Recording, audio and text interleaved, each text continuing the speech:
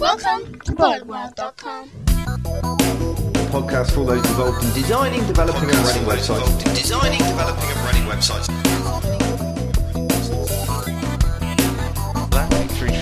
This is what everybody waits for.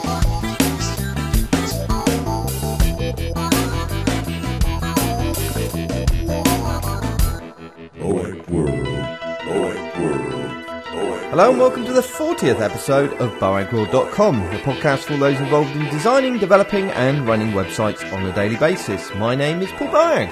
And my name is Marcus Lillington. And we're back from holiday. Well, I'm Don't back say from we. No, okay, I haven't been on holiday yet. La, la, Look, la, black la, bags la, under la. eyes and the like. 40th, what's that? It's not gold, it's not silver. It's old. China or something. Although there are a know. lot of the podcasts are going through their 50th band at the moment. Dignation have just done their 50th. Well, So- we're still old, I think, generally speaking. They all just got horribly drunk for their 50th. So perhaps we ought to do the same. We've never done a podcast drunk yet.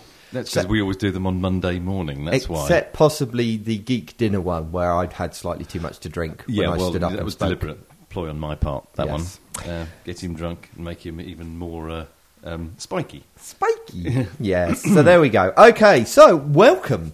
Especially welcome if you are one of the many, many new listeners that have signed up over the last couple of weeks. It's interesting that when I go on holiday, suddenly more people subscribe to the podcast. Bizarre. And we've had a huge spike in Why our is number. that bizarre then? Probably because I'm not very interested. I don't know. The more kind of interviews we do with other people, the more people subscribe. I think that's the key. They're bored to listening to us. Oh no. Have we got any questions or anything today? Song and dance routine or something like that. Anyway, we've seen a big spike in number of downloads, which, to be honest, actually isn't anything to do with our competence. I don't think. I suspect you're probably right It's there. the fact that for some reason iTunes have made us a featured podcast under the technology section. So we're like, it goes something like, Dignation, This Week in Tech, Boag World, which I find horribly amusing. Only 3? No, there were about 6. I think. Still? Yeah, we were doing, we're right up at the top of the list. And also now they've put us at right at the top of the page on the homepage of the podcast. We've got a big banner in the rotating. By the way, we didn't design that banner because it's the ugliest banner ever. So yeah, as a result, lots of new people listening to the podcast. We really appreciate that. We also, I really appreciate Marcus probably doesn't because he's used to fame. So It's a long time ago. It's a different life, Paul. a different life. That was yes. a different me all those years ago. It's not When that you were far young. off 20 years ago. When your beard was not quite as grey as it is today. Exactly, yeah, it's very grey now. So Makes me look distinguished, though, don't you think? Paul? Yes, definitely. So also thank you for the hundreds of people that have emailed me over the last week. I've had stacks of emails and comments on the website, and it's really good to hear from you all. I'm sorry, because I cannot reply to them all. I came back and there were, several hundred emails waiting, and I just thought, I can't do this. I can't go through them all. I've read them all, but just replying is more than I have time for at the moment. So if you have written over the last week, I do apologise, but you won't hear from me. I'm sorry. In fact, I have to say... He loves you all. Yeah, I love you, but I can't be bothered to write back.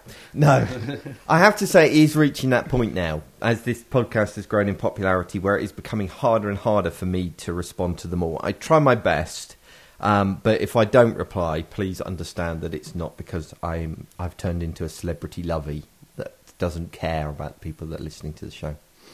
Because I'm I do. speechless. Yeah. So not only have I got to thank people for subscribing to the podcast who haven't subscribed before, not only have I got to thank people for taking the time to email me where I don't obviously give a monkey's and haven't replied, but also we've got to thank our many, many Norwegian listeners. I told you. So I can't even, do you know that the holiday is stretched out so much I can't actually remember what we said about Norwegian listeners. It wasn't very complimentary. Can you remember? I think it was something like I said they were fantastic. We had loads of them, and you just put them down really badly. Said we won't have any, and even if we did, I don't like them. I think those something along those lines. Yeah, and you can't remember. No, so you just really can't. I know you're lying, but I can't correct you because I can't remember. It was that long ago. But I was quite impressed. We had loads actually. Loads of people wrote to me saying I'm Norwegian, and there were a lot of references to trolls. Did we talk about trolls? I don't remember trolls. No, I can't remember either. Very surreal, anyway. So there you go. So thank you for those pointless reasons.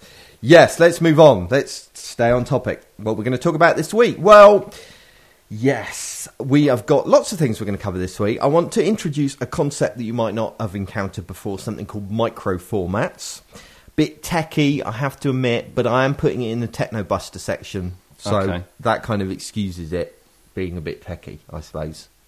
We're also going to have a detailed look at Ian Lloyd's book, Build Your Own Website the Right Way Using HTML and CSS. Now, I have mentioned this before, haven't I, in the podcast? Yes. But I didn't actually have a copy. I now am holding a copy in my hand, so I'm going to read that to you from beginning to end. It's quite a thick book, might take a while. Okay. So, yeah, we're going to lie down when you get to that bit. Yeah, we're going to have a look at that. And then finally, we're going to look at the atMedia conference I went to just before I went on my holiday. And I didn't. Pardon me? And I didn't. No. We took somebody who was more worthy than you. So we're going to have a look at that, and we're going to look at how it actually applies in the real world of day-to-day web design for those of us that aren't at the cutting edge of everything that's happening, even though we like to think we are. So there you go. That's what we're going to cover. First thing to start with will be our Technobuster section. Birdworld.com. So, in our Technobuster section this week, we're going to look at the subject of microformats. Eric wrote in and asked that I discuss this in some more detail as he didn't know what they were.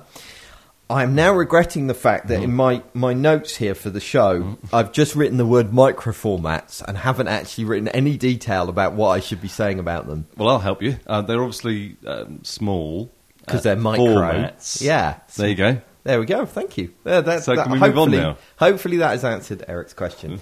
No, actually, this was one of the things that was discussed at the atMedia conference. So I should know something as I sat in on the session on this. And Tantek, who is the guy that came up with microformats, gave a presentation on them. I had heard about them before because he also talked about them on the previous year's conference as well. They're evolving gradually, so they're quite an interesting area and probably an area that you need to pay some attention to. So what are they? So what are they? I've done everything other than say what they are. Well, if you want to find out more information about them, you can Google it. No, you can go to microformat.org, I think it is. But here it is in a nutshell. Right. If you think about websites, lots of websites cover the same type of information. So most websites have contact information. Yep. All right. Most websites or a lot of websites have events listings, that kind of thing. So and there are kind of consistent information that's being portrayed across multiple websites. Mm-hmm. Well, I think the basic principle of microformats is, wouldn't it be cool if that information was all presented in the HTML in a consistent way so that various applications could draw on that information across multiple sites? So let me give you a real-world example of this. So if you take, for example, basic contact information, right? Name, address, telephone number, email, that kind of stuff, all right? Now, if in your HTML code you could present those in a consistent format across multiple sites. So you always have the name first. Yeah. So not the order that they're presented in. No, they can be displayed however you want, but if they're tagged up the same. Oh, right, okay. So, for example, they've got an ID or a class. Now we're getting a bit techie, and they shouldn't be in this section. But if they've got they're described in a particular way within the code, then you could have situations like, I'll give you a real-world example, okay? It's now possible that there is a site you can go to where if you've marked up your code so that contact information is marked up correctly, it will look at that page. You can just point this application at the page, and it will create a V card of that page you can take straight into Outlook. Oh, right. All right? So basically, instead of having to copy all of the contact information out of a web page into Outlook, you can just save out a V card and pull it straight in. All right? Yeah. So that's one application of how it can work. There's also a little extension for Firefox, which means if you go to a page that's got this information marked up correctly, it automatically identifies and shows you a little, summary of that information. And that information doesn't need to be formatted any particular way. It doesn't need to be grouped together. It just needs to be marked up correctly in the code. So it's almost like micro standards, not micro formats. Yeah, well, it's a kind of form of standardisation, isn't it? Yes, it's an extension really of the HTML tags and stuff that already exists. I kind of know where you're coming from. So, for example, if you go to the BOAG World homepage, on the right-hand side, I say my name, I've got my email address, and my job title in there. They're all marked up as a V card. As a micro format. And so, if you've got the right setup, that can then be pulled out. Cool. So the same principle applies to lots of different things. There are lots of micro formats emerging. There's one for events, and there's I can't remember the list basically, but there's quite a few of them now. Anybody can create a micro format. So you could decide you were going to create a micro format for recipes. All right. You propose how you're going to do that. There's a little process that kind of happens within the micro format community, and then you publish it. So there's no kind of governing body that controls this. So it would be possible, for example, there to end up being two micro formats for recipes, right? The idea is that the community should work together, so there should be only one, and basically the most popular will win, because obviously at the end of the day, if there isn't a critical mass of these, then nobody's going to create applications for them. Probably the best thing to do is go to technorati.com, and there now is a facility to search on contact information using these micro formats. So you can see some real life examples of them. They're really dead simple to mark up. So they're really easy to add into sites with very, very little work. So there you go. Check them out. I think they're worth having a better look at. Microformats.org. Hopefully that kind of explains. Does that make sense? Because you knew nothing about it beforehand. Absolutely. 100%. Excellent. Birdworld.com.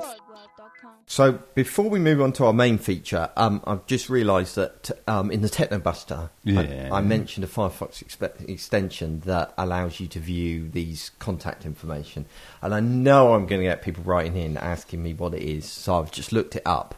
And it is called Tails. So if you do Firefox extension and search on Firefox extension and Tails, you will find this great little Firefox extension that allows you to view contact information. Cool. So there you go. That's not really relevant to anything, but I thought I ought to mention it because people will email me. And you won't reply to them. So, no. Yeah. So I have no choice but to do that. Okay, so the main feature for today is we're going to look at the atMedia conference that I've just been to. And then just so you know what this is, because I'm not entirely sure whether I've explained properly what atMedia is in the past. Have I talked about it? Yeah. Okay. You've talked about it quite a lot, actually. Well, as we've got so many new listeners, so atMedia is probably one of the biggest web design conferences that are happening here in the UK. There were over 800 people attending this year, wide variety of different people from different backgrounds, web designers within agencies. There were representatives from public sector organisations. Lots of different types of people attend it. It's a really good get together. It has leading names in the world of web design, but also it's really good from the social aspect to meet other web designers and share kind of gripes and moans and bitches and that kind of stuff. So it's a good conference. Now I've been thinking quite hard about this podcast because, believe it or not, I do put some thought into this podcast. He normally does 5 minutes before I arrive. It's true. It's going to be one of those days. Do you know, I had this overwhelming urge to do that raspberry right into the microphone because everybody keeps writing into me saying, "Oh, Marcus is doing a much better job with the audio now." So I'm going farther away and nearer to the microphone to make it sound unprofessional and get you in trouble. You see what I have to work with. Yes. So yeah, I've been putting some thought into this this show, and I came up with two different approaches of how we could basically cover the subject of atMedia. First of all, we were talking about doing interviews, which I think we mentioned before, didn't we? But when I got there, it was like... You'd be the annoying journo. No, actually, it wasn't that. Here's a microphone, I'm talking to it. Yes. I don't mind being an annoying person. It comes very naturally. But it was so noisy. There would have been so much, and you would have been straining to hear what people had to say. And, you know, and after every session, there was thousands of people would crowd around and I just didn't feel it was the right approach. The second one is I thought I could talk through each of the sessions and what happened and who I met and stuff like that. But it just felt like it would turn into this huge kind of name-dropping section. Well, when I was talking to Jeremy Keith about, you know, whatever, and it didn't seem such a great idea. So I was kind of a bit stuck about how to do it. But I was sitting through probably the last panel right at the end of the session, and somebody said something. In fact, the entire panel said something that made me realise how, to some extent, absurd atMedia is, even though I absolutely love it. There was one of the questions was, last year we talked a lot about web standards and building with web standards. This year it hasn't been mentioned at all. Why is that? You know, discuss as panel. Yeah. And the universal answer from all of these experts in the panel was, well, everybody's using web standards now. Yep, of course they are. Which struck me as somewhat absurd. Yes. And that it suddenly hit me that the conference as a whole, although fascinating, it's actually made up of people that... for a start, have the money and time to go to conferences like this. Mm-hmm.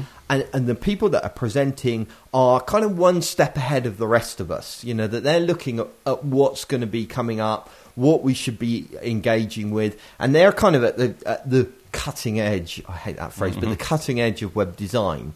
And that probably what I needed to do was actually take a step back from that and look at, well, you know, how does all this stuff they've been talking about apply in the real world, you know, in the pragmatic world that the majority of us work in?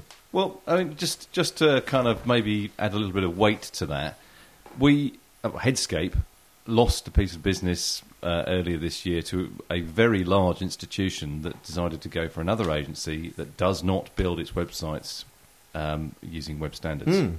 Yeah. And we're not talking small time, big, you know, universally known organisation. Yeah.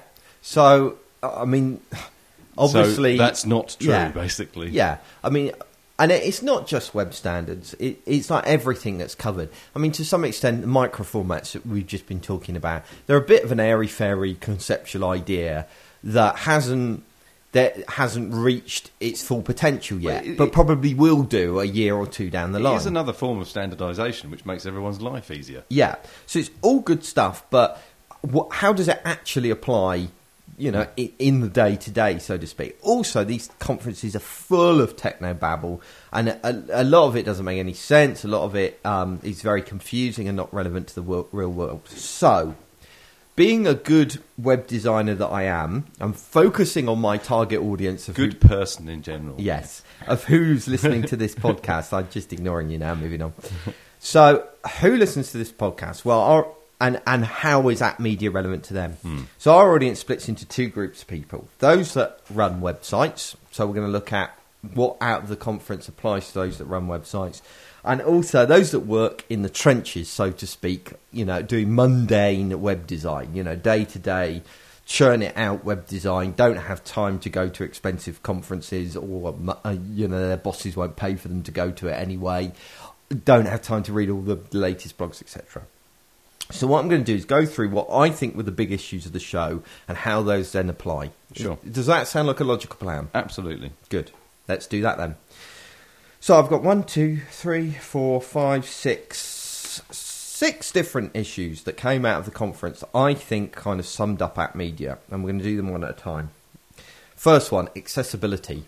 But this was interesting, or was it? I don't know. Was there lots of Well, a lot of oohing and ahhing? It's going quite on? interesting to see the feedback that's come out of this conference. A lot of people said it was a boring session because I think they were expecting a real good kind of fight over it. And But everyone agreed, no doubt. Yeah. Well, there was it was a funny one. I thought it was really interesting, but you did have to think a little bit about what was being said. So, just to give context. The session that I'm talking about here was one that was talking about the upcoming new set of accessibility guidelines. Which we have talked about. Which we've talked about. Yeah. Okay, so, and the underlying message that came out of it is, this is bloody confusing, isn't it? Oh, yeah. There were 4 panel members, and these 4 panel members could not have been bigger names in the world of accessibility. Now, admittedly, the controversial one, Joe Clark, wasn't there, but other than that, they were big names. There was Ian Lloyd for Accessify.com. There was Patrick, who is also works with Ian on Accessify and does various other things. There was Les Lemon, who is the guy from that actually works on the W3C and is working on WCAG 2, the new set of guidelines. And there was somebody else whose name you can't remember escapes me. So, I know, Andy Clark was also on it. I think Andy Clark was. Anyway, you don't care about any of that, I do you? don't, no. Because none of those Nobody names else mean does anything. either. Right. Move on. So these are good. What I was getting at is these are big guys that really know their stuff about accessibility, but were stuck over WCAG 2, over the new guidelines. They found them confusing. They'd read them from cover to cover and all the associated documentation. They kind of did talk us through it, but they said the language is confusing, the implementation is going to be a problem. It's difficult to get your head around. There's some good stuff in there, good concepts that they understood the logic behind it. They were a lot more complimentary than Joe Clark would have been about the guidelines, but fundamentally there were big issues there. So, kind of, and what they were encouraging us to do, and I guess my message for website owners looking ahead, in regards to the accessibility of their websites, is these guys were encouraging you, think beyond these guidelines. Think beyond just checking the checkboxes, which is actually something we've said before, isn't it? Yeah. And that website accessibility is more than just saying, yes, I am WCAG 2 compliant, or, I've done this and that.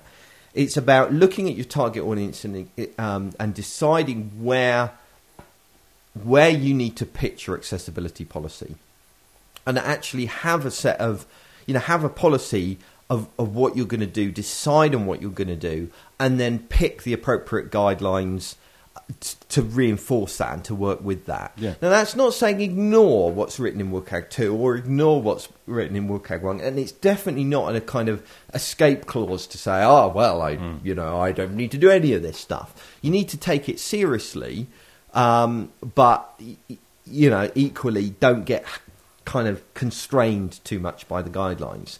Now, I can hear some of our clients, I don't know whether you can, but I have this little voice in my head going, yes, but if we don't conform to single A compliancy or double A compliancy or this new success criteria of WCAG 2 or whatever, then we're going to get sued. But I can hear a lot of them saying, then we're not following our own guidelines. We're not doing what we've been told to do. Yeah. But if you think logically about it for just a second, these guidelines that internal organisations create are created primarily for arse covering. They're about, if we get sued, we can say we have conformed to this level and that this is a decent... Sure. But what happens in that process of you getting sued, right? First of all, somebody writes to you and goes, I tried to use your site and I can't use it because I've got no hearing and no vision and can't type, whatever. And then only if they're not getting a response from you does it escalate and eventually could end up in litigation. So I think as long as you're responding to your audience's requests and, you're seeking to respond in a timely manner, that you are trying to tackle these things, then there's not an issue there.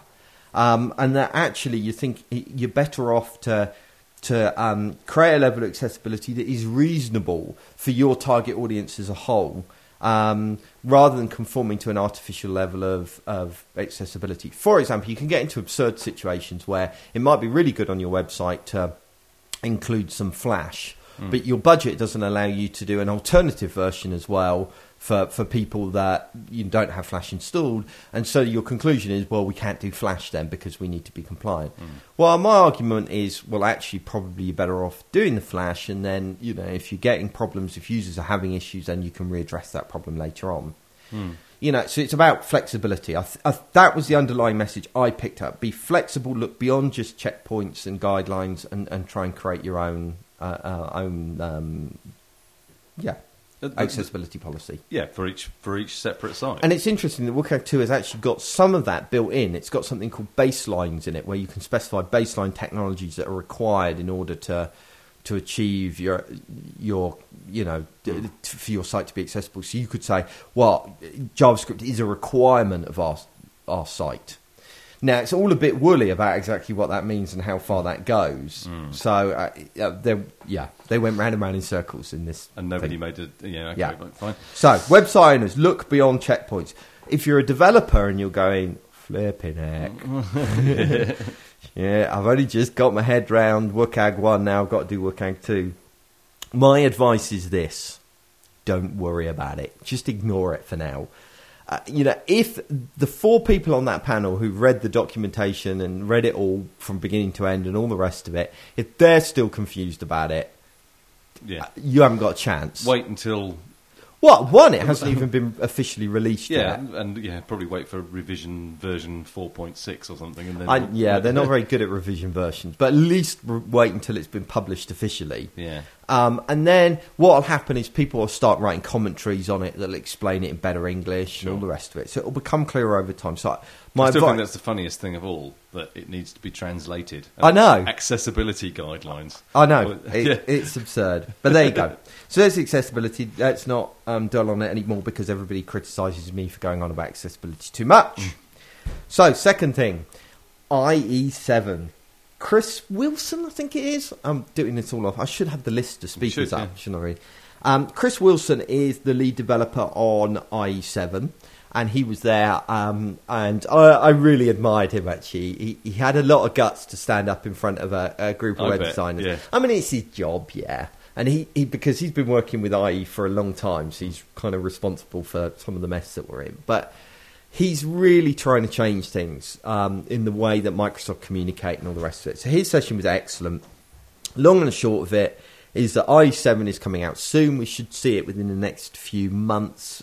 Certainly, I think he was talking about the third quarter, so coming up, really. Yeah. Next couple of months, maybe. And it's going to go from beta to live. Now, it's available in beta at the moment. So, advice for website owners out of this, if you own a website, go along to microsoft.com/IE, download the beta, install the beta, look at your website. Is it broken? Isn't it broken? If it's broken for any reason whatsoever, go back to your web design company or internal developers and get it fixed before this site it goes fully live. And that's really all my advice for web developers. That's all they need to do. Website owners. Yes.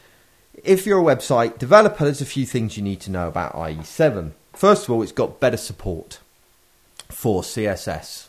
That was a funny place to put the comma there. Yes, it was. Yeah. Better support for CSS. Yes, for what? So you should find, if you've been using standards, if you've been building with web standards, if your site works in Firefox, you shouldn't encounter too many problems unless you've used a lot of hacks in order to get it working with previous versions of IE, like IE6. If that is the case, then you probably want to get your hands on something called the Readiness Toolkit.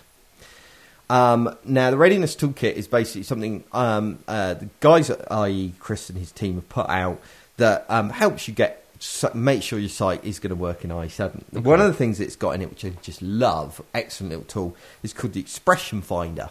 And the Expression Finder basically searches through all your CSS files and finds those hacks. Right. Identifies them all for you so you can then fix them. The way to fix them, as I'm sure most people are aware these days if they're using standards, is to use conditional comments instead. If you don't know what conditional comments are, Google it. You'll find loads of stuff on it. So that. The one other thing that I wanted to draw developers' attention to, and really website owners as guests as well, is something called Open Search. Don't know this. Nah, this is very cool, this one. So IE7 is adding into its interface a search box in the top right. They're copying Firefox, basically. But what they're doing, which I don't think Firefox does currently, although I believe that they're introducing something, is this idea of open search. Now, what open search is that if you add a certain code into your web page at the top of the page, when the user navigates to your website, your search box in the top right hand corner will flash, and there's a little drop down arrow that you can select, and suddenly you have the ability to search within the site you're currently viewing, which is pretty cool. Mm. So, for example... we can dump search boxes from all the website design we do. In theory, eventually, yes, because it will be available within the interface. Mm. The only downside, and I can completely understand why they've done it, but as a website owner this is a bit frustrating, is that it doesn't default to your website when you use that top box. It'll default to whatever they set the default to be. Right. Also, when they surf away from the website, if they haven't done anything, then the option to search your site will disappear. Mm. However, they do have the option to add your search permanently, so that they can always search on your site wherever they are. So, quite a nice little tool that I definitely think is worth adding in. It probably is going to... I've only just got back from holiday, so I haven't had a chance to investigate this further yet. But it sounds like something that could be quite cool and quite useful. Definitely. Some general information that everybody needs to know about IE going forward, whether you're a website owner or website developer. Chris made it very clear that Microsoft has now committed themselves to developing the browser on in the future.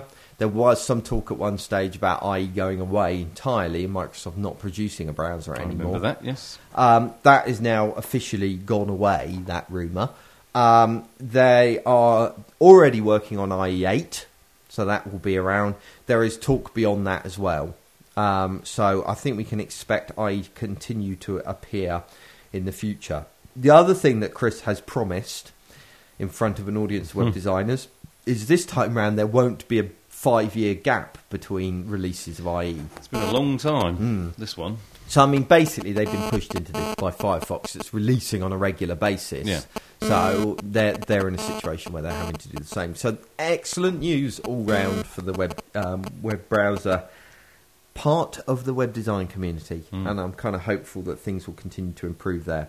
Last thing to say about IE7 is that Chris made it clear it's going to be part of Windows Update, which means that it will be rolled out much quicker. You know, won't wait for people to actively go and download it. It will be part of the Windows Update.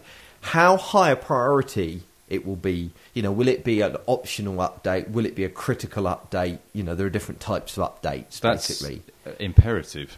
Is pretty important. Because if it's a high priority one, then anyone who's got those updates set as automatic, which is pretty much everybody, it'll be automatic. Chris wouldn't 100% commit himself on this, but it's pretty likely it's going to be an automatic, you know, critical update because of the security features in it. Sure. Okay. But he said, put it like this: I want to get as many people using IE7 as possible because I want to drop support for the other ones as soon as possible. So, as do the whole of the web design community. So. Exactly. So he's got the same agenda as us. So I think that will be. The take up on IE7 will be fast, which is why it's important to get ready for it now. Yeah, cool. So that's IE7 done. Next area that I wanted to look at is web applications. By this, well, everybody avoided using the word, but we're talking Web 2.0 here. yeah. I think Web 2.0 in the sessions I attended was only mentioned once, which I thought was damn impressive. Excellent. I think it's become a bit of a hated phrase, but basically it's the concept of that websites are becoming more than static HTML pages. Now we're getting more and more applications arriving through the web. Now, this is a kind of difficult one, really. I had my first inquiry on Friday where I thought this is a Web 2.0 application. Really? Yeah. Oh, cool. Absolutely. I mean, it would work not being Web 2.0 application, but it would be better as an application style. Excellent. So there you go. It's happening. So there was a lot of talk about making web pages behave more like desktop applications, and there were some really good examples of where this might be applicable. How this applies to our audience, I struggled to kind of, because at the moment Web 2.0 applications you think of as being word processing online or Google's new Excel spreadsheet type application, or things like that just don't apply to the majority of. I suppose if you've got day-to-day something websites. like, I don't know, if you're a financial site and you've got calculators on your site or something like that, sure. they would be a more pleasant user experience if they were built more like an application than refreshing HTML pages. So I've kind of narrowed it down a bit. If you're a website owner, you need to start looking at your site and looking for opportunities to make things more application-like. So some classic examples of that would be if you have a big app. I'm going to use the word application. What am I trying to say? If you have long forms to fill in, like you're applying for a mortgage or that kind of thing, that's what I was getting confused with the two types of application. So if you've got something like that, then obviously turning that into more of an application, which makes that process easier, would be really good. Yeah. That's a good example of it.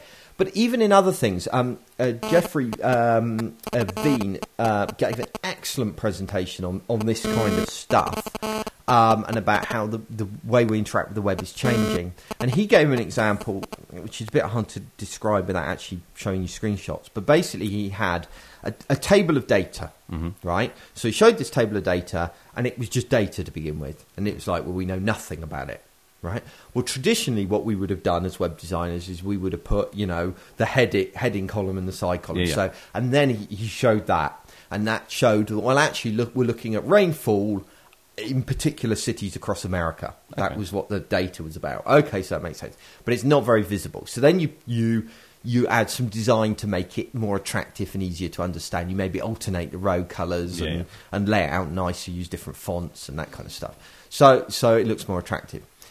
He then said, well, actually, you could go a step further, and instead of having these numbers, which can be quite difficult sometimes to take in, you put little rainfall icons. So the more raindrops there are, so you get more it's more graphically pleasing. And then he says, so that's kind of how far we've got traditionally with web design. But we could now be taking it a stage further with stuff like that and going, actually, you could show it like this. Then he puts up a map of the USA with the cities marked, all right? Mm-hmm. And there's a slider of over time, because this was rainfall over time, across a year. And then you could basically say, I want to see this period of time on a slider bar. Sure. And then as you slide that bar up and down, the rainfall amounts change over the various cities. Very visual, very nice, very responsive.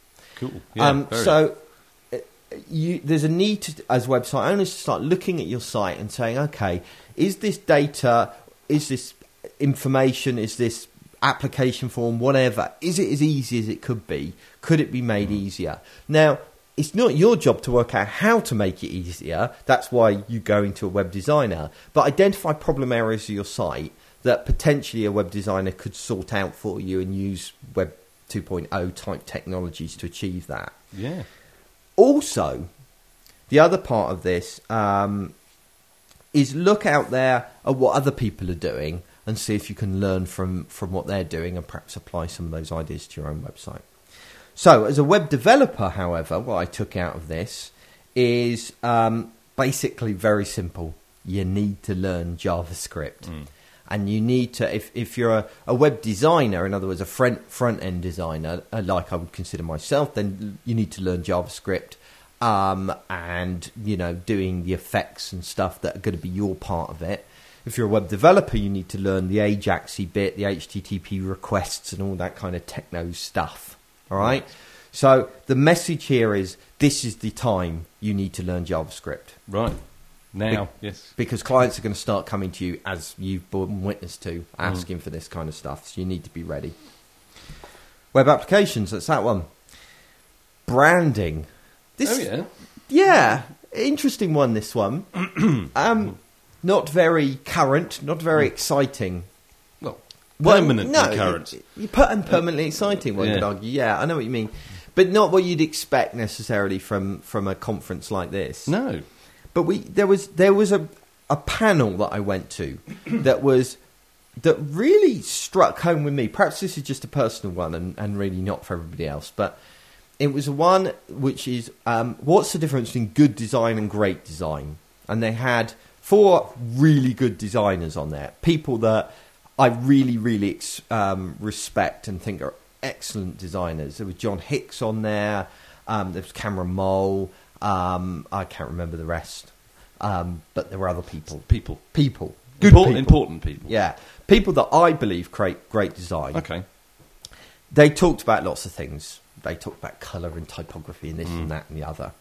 But the one thing that really impacted me was a very simple statement that I think John Hicks made, which is that great design takes time. And they actually started talking about their timescales. Now, I won't talk about what we, on average, put in our proposals, right? But you know the figure, even if our audience doesn't. I'm too ashamed to admit it. Because they were talking about, they work on a design over months, on and off. Yeah. Because what they're saying is not only does great design take time, it takes thought time. You need a lot of time to mull it over, to refine it, just to kind of get inspiration to think about it. And I have to confess that is a big thing for me. That oftentimes it's like, right, I'm working on this website on next Tuesday. And so Tuesday morning I open up the proposal, I read through it and I do the design. How dumb am I doing that? When I read the proposal a week or a fortnight beforehand and have time to let it digest, the quality of the design improves dramatically. And I often think that the design elements of a project get rushed. Well, yes, to some extent, yes, I agree with you. And it's exactly the same for the few times that we've been paid for me to write original music. It's always like, you've got half an hour, come up with something really good. Yeah. And it's like, I don't know what to do. I need to think about this. And it's exactly the same thing. I mean, of course, if anything that's kind of creative. Now, of course, the argument goes that, being creative is 1% inspiration, 99% perspiration, which is true. You need to know you need to have the skills to be able to complete a design. But that initial, creative spark, you need to think about and mull over. And if you're under time pressure, got to do this by lunchtime because I'm doing different projects in the afternoon. It's almost it kind of stops that process rather than helps it. So yes. The other thing I noticed is no one's going to pay us months to do design work. No, I know they're not. The other thing I noticed is design iterations. That they did a lot more design iterations than we would do. They kind of drove this point home using. In fact, I think it might have even been in a different presentation that this was driven home. They mentioned some research that you've probably already heard of because I think it was knocking around and a lot of people mentioned it, where they showed websites to people for 1/20th of a second. Did you hear about this? No. They literally flashed it up in front of them and took it away. And people had to say whether they deemed that website trustworthy or untrustworthy. It's just ringing a bell, actually. With the 20th of a second. Yeah. And then I believe they showed it to them again, allowed them to look round at the site, look at the content of the site, and make the same judgment. And the judgment was often the same. So basically, what was being taken out of that research is that design really, really matters. Matters a lot more than we think it does. And that people make, we always talk about first impressions laugh. Well, they really do. They really do matter. And, in a 20th of a second, somebody is making a judgment about a site. That's ridiculous. But actually, in the presentation, it was a different presentation, actually. I can't remember who did it. He actually flashed up things, one after another, with the 20th second. And it was enough time to tell. My you argument could tell. to that against that would be who looks at websites for a 20th of a second? They don't, but that's what the research went on to show. By letting people look at it for longer, they were coming to the same conclusion as they were looking at it from a 20th of a second. What the 20th of a second showed is that they were coming to the conclusion based purely on design, because that's all you can take in a 20th of a second. You can't read any of the content. No. You see what I mean? Yeah. So the long and the short of it is that branding and design needs more attention than it's getting. I entirely accept what you're saying is no client's going to pay for a month's worth of design work. It's just not feasible. But what I'm concerned about and what does happen is design is the first thing to get squeezed out on a project. If time is tight, it's often design. Not so much in our proposal stage, but in reality, when the project actually hits, it's often we try and make up time on design. What also is bound to happen when you limit the creative aspect of a project is things become formulaic. Yeah. And you tend to go back to something that worked in the past, and you'll base the next design on that. Yeah. Because there's similarities in the project, blah, blah, blah. Which there's nothing wrong with that, but yeah, ideally, you want to be thinking about things properly, creatively, if that makes sense. But the other thing was don't be afraid of iterations, because I'm. This is confession on my part. I get irritated when the client wants loads of iterations, but actually, I think it's probably a healthy process to go through. I was a bit converted when it came to this subject. So, website owners, look at the proposals that your design agencies submit you. When they submit a proposal to your invitation to tender, look at how much time they've allocated to design. Because I think that matters. And that ought to be one of the criteria on which you base a project. Also, be realistic about your timelines so that a designer does have time to mull and think about design. Because you're not getting charged for that time, really, as such, are you? You know, I don't, once I've read a proposal, I don't charge them when I'm lying in bed at night thinking about the design. I don't charge them when I'm working on another project and I suddenly go, oh, that worked well for so-and-so project. You don't get charged for that stuff, but elapsed time needs to pass. So exactly, yeah. Deadlines are an issue there.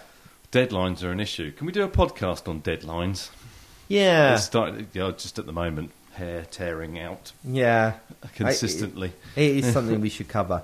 And then if you're a web developer, the message here is price projects properly. Make sure you allow enough time for design. Don't be scared at pricing something realistically. Yeah, we've learned that recently, haven't we? We went through a patch where we underpriced stuff to win We've been work. telling ourselves for 2 or 3 years to price properly, and we've probably been doing it properly for about 18 months now. Yeah, and it's been fine, hasn't it? I don't feel that it's damaged the business. You have to be big enough to walk away from things. Yeah, that's it. Yeah. So there we go. That's Brandon. This is taking forever. This is turning into a really long podcast. The other issue that came up is mobile devices, and this is something that I get written to fairly regularly over. And to be honest, it's something that I've been a little bit afraid to discuss because I didn't feel educated enough over it. I'd heard contradictory things from different sources. I'm feeling a bit more confident about it now, and I think we probably need to do a podcast on it and discuss it properly. But just a few... So there was a bit of talk about mobile, and I believe that mobile is going to be the big area in the next year. I think it's going to be something that's going to become more and more of an issue. Just to give you a bit of context, mobile devices are the biggest growing device around that accesses the internet. Yeah. They leave PCs standing. There are 3 times as many mobile devices as there are PCs, the majority of which are connected to the internet. More and more people are wanting to grab content from the internet for their mobile devices. In the UK, there was a big push at the moment for video clips and stuff like that. But there's also internet access, getting train times, and there's loads of reasons. Sports results are a biggie. Yeah, lots of different Still reasons. Damn slow though. Painfully slow. But we're seeing the rollout of 3G, which is faster mobile access. So it's becoming a bigger area. Now, my message to website owners, right, is look at your website and ask yourself, will somebody ever need to access this information via a mobile device? Let me give you. Well, I'll give you the example they gave at this presentation. It was Cameron Mole, who's a web designer, who was talking about mobiles and has obviously done a lot of research into it and I looked into it.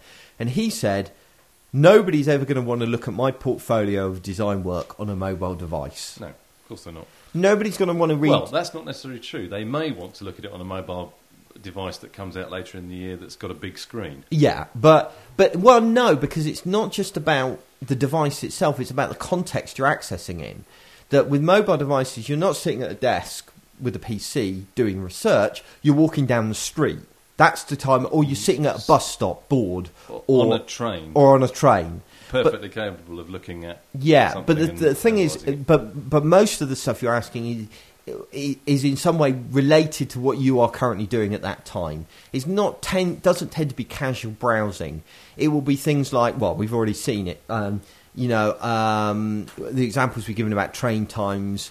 Wanting sports results while I'm sitting on the train, or I want to read the news maybe, or I'm going for a walk and I'm lost. How do I find my way back to the nearest pub or whatever? All right.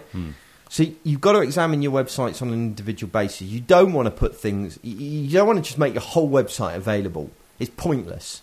About us information doesn't need to be online. Contact us forms don't need to be online because.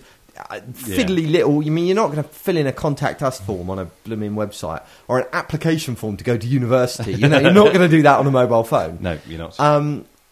But things like potentially events information, news information, stuff like that may be more relevant. So look at your content and ask what, if anything, from your site actually needs to be made mobile, and then you need to think, when do I want to do that?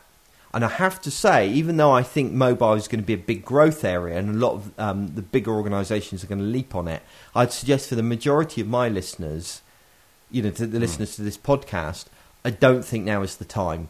I think you need to wait. And the reason I think you want to wait is because it's a bit of a nightmare at the moment. It's very hard to implement effectively. And I think you'll find that whatever you do, although there is stuff you can do now, and stuff that isn't ridiculously expensive to do now, I think you'll find you're just redoing it in another year or 2 years. So perhaps you want to hang back a little bit. If you're a web developer, my advice is proceed with real caution in this area. Just to give you an idea, if you think the browser wars have been bad, where you've had to support different, Internet Explorer, Netscape, and all these different formats, well, check this out. 40 different browsers on mobile devices on over 160 different devices, let alone the stuff that the carriers themselves, so Orange, Vodafone, okay, those are UK ones, but you get the carriers, what they do as well to the stuff, because they will actually compress it and mess around with it and screw with it and stuff like that. My advice is, if you have a client approach you wanting to do this, specify very carefully the device that you're supporting.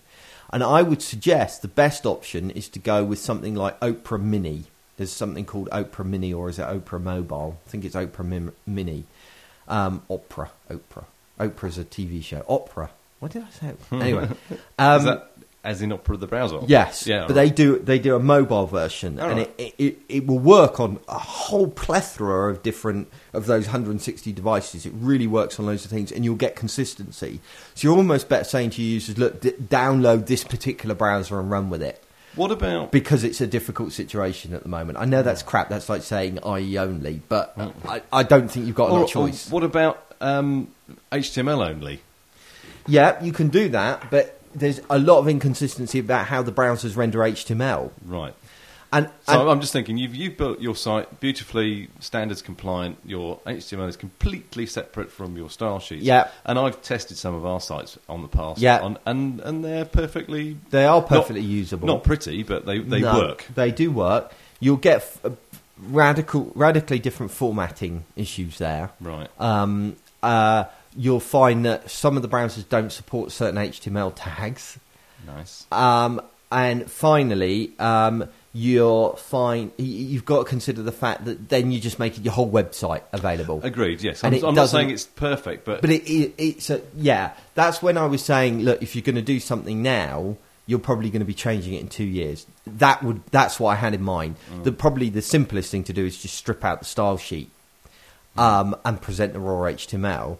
But that is going to, you're going to be redoing that in a couple of years. It does throw up some problems. But I suppose what you're saying is, what I'm trying to say is, you're going to do that anyway if you're building your site properly. But you do have problems that some mobile devices think they understand style sheets.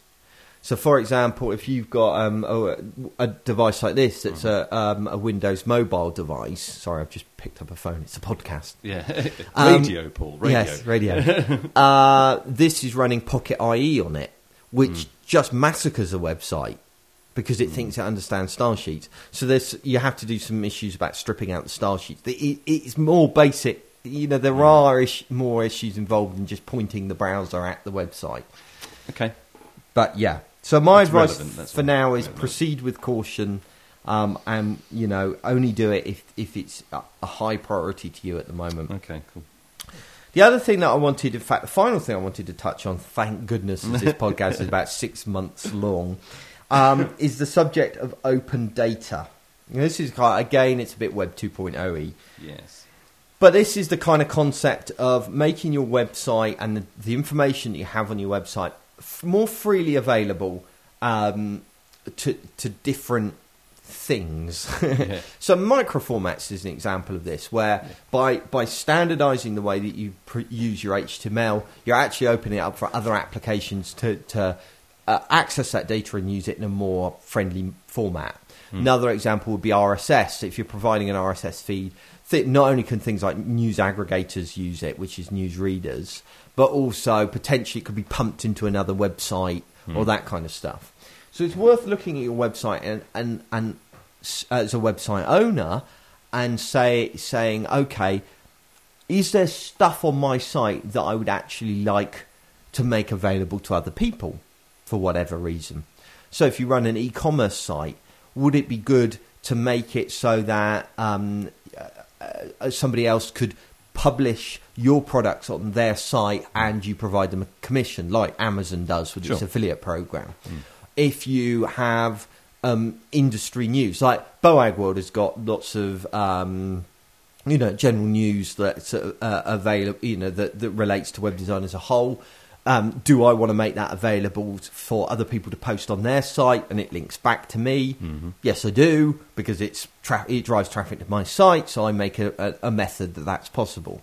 So look at the data on your site and consider what, if anything, you would actually want to make available to third parties.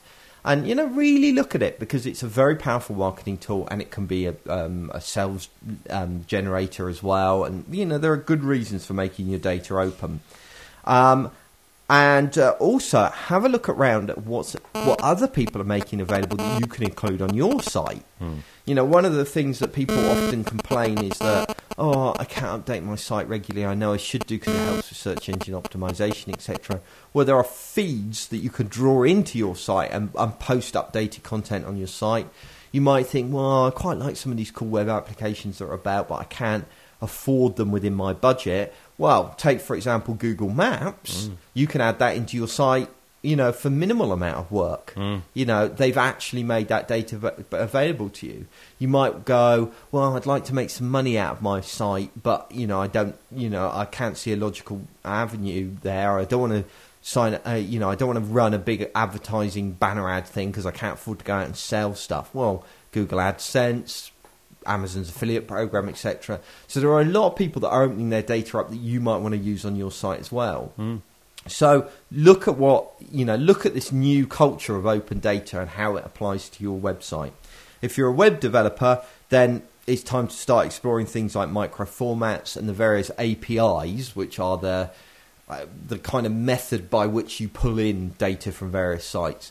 So that when clients start coming to you saying, I want Google Maps on my site, or I want us to appear within Technorati's contact database, then you know how to achieve those kinds of things. So the great thing about them is they're easy wins, that you can add cool functionality to your client's websites for minimal effort, which has got to be a great thing. So there you go. That about wraps up our main massive section to the podcast for today. Let's move on. BugWorld.com. Okay, so before we wrap up the podcast for today, I wanted to do a web resource review. I really need to rename that so I can say it easier. when we look at cool stuff that you might be interested in as a website owner or developer. Books quite often, occasionally websites. Yeah. I'm going to look at a book again. I've already talked about this book, really. But here we go. Here's a name drop. While at atMedia, I got chatting with Ian Lloyd, right, who's written one of the books that we've mentioned before, and he actually thanked me for mentioning it and all the rest of it. And I scavved a copy off of him, basically. Because as I said when I previously reviewed it, I haven't actually read this book, but it sounds really cool. So he gave me a copy of it. And it's called Build Your Own Websites the Right Way Using HTML and CSS. He did explain that it wasn't his fault that it was a really long title. I don't know whether I believe him or not, but there you go. It's a book aimed at people starting out in web design. I'm forever getting asked, where should I start in web design? And this book I would heartily recommend now as I've had a look through it. It really is exceptionally good. For anybody that's starting up. So not only is it good for people that are starting out in web design, I think it's also got stuff in that's really good for clients that want to be more engaged with the process of web design and understand it more. Especially it explains a lot of the terminology surrounding web design, and it explains that key area that really often falls between web designers and clients, which is the web hosting. It's got a whole section dedicated to hosting your website and the different elements involved in that. And it's always a difficult area because the web design company isn't always providing the hosting. And if depending on how good your web design company is, they might kind of say that's your problem. So it's an area that clients want to know more about. But it also covers things like terminology and other things of interest to clients that, yes, is very useful. So just to give you a bit of an idea of how the book pitches itself, how it works, it really does make no assumptions whatsoever about web knowledge. So, for example, right at the beginning, it explains what a browser is. So, right, cool. I think that's really cool. I think that is really cool. So it really goes from absolute basics. It also doesn't assume you have a massive budget to buy loads of software. So all of the software it recommends in here is freeware. It's stuff that's freely available. Right. Well, it kind of breaks it down into stuff that you need to get going, the basics, and then it does talk about other things you might want to consider getting. But the basic stuff is absolutely free. It takes you through the process of creating a bare-bone web page, just HTML and how to do that. It then talks about how to apply some basic CSS on top of that to make the fonts look nice and all that kind of stuff. It then goes into a bit more detail about CSS, how to control layout and positioning and that kind of thing. It covers the basics of image manipulation techniques, which again is useful to clients that are often in a position where they want to add images to their site through their content management system, whatever. So it covers all of that. How to do that using free tools, which is a really good thing as well. That's interesting. Which is interesting. I can't say I've read that whole of that section. I've skim-read the book, unsurprisingly, because I kind of know. It doesn't sound like a book stuff. for you at all, Paul. Well, no, it's not, because I actually do understand web design. What? Oh, you want it? Oh, yeah. I see. He's holding his hand out. He wants the book. I've had to give it to him. It's got to be my book. Okay, well, you can read it more in detail. It looks at things like forms and tables and how to use them, how to do them properly. It shows you how to get your website online, which is the hosting stuff that we were talking about, and the different options. It also looks at some of the key stuff you might be interested in as a website owner, like, for example, blogs, how to post your own stuff on websites very simply. So it gets you going with blogs, which is excellent as well. It looks at some of the free tools that are out there of, the kind of things that you might find useful, like search, how to add search to your site for free. How to get going with website statistics for free, to understand that kind of thing. It also suggests additional learning of where you go next. And right at the back, it provides a nice, clear HTML reference to get you going to be able to refer back to it time and time again to remind you what all these different tags are. So it's a really, really good read. Highly recommend it. You can get at it via the show notes associated with this podcast. Which brings me nicely on to wrapping up.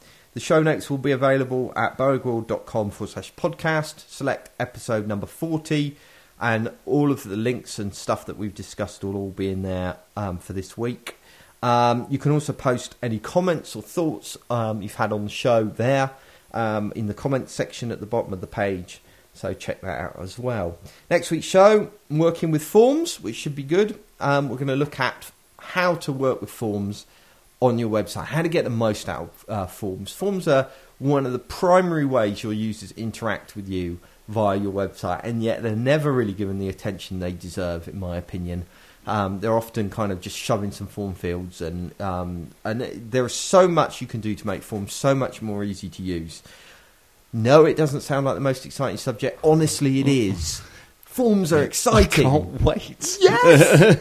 So that's what we're going to do next week. Bear in mind, there is a small possibility we might have to do that with Marcus on Skype. So if the quality isn't quite as great, please forgive us. Skype's better than it was. I want to do it as an experiment anyway, just to see. Yeah. You kind of decided. So next week, Marcus is going to be on Skype. So if it all goes horribly wrong... Well, if it doesn't sound like I'm on Skype, it means it went horribly wrong and then I had to come here.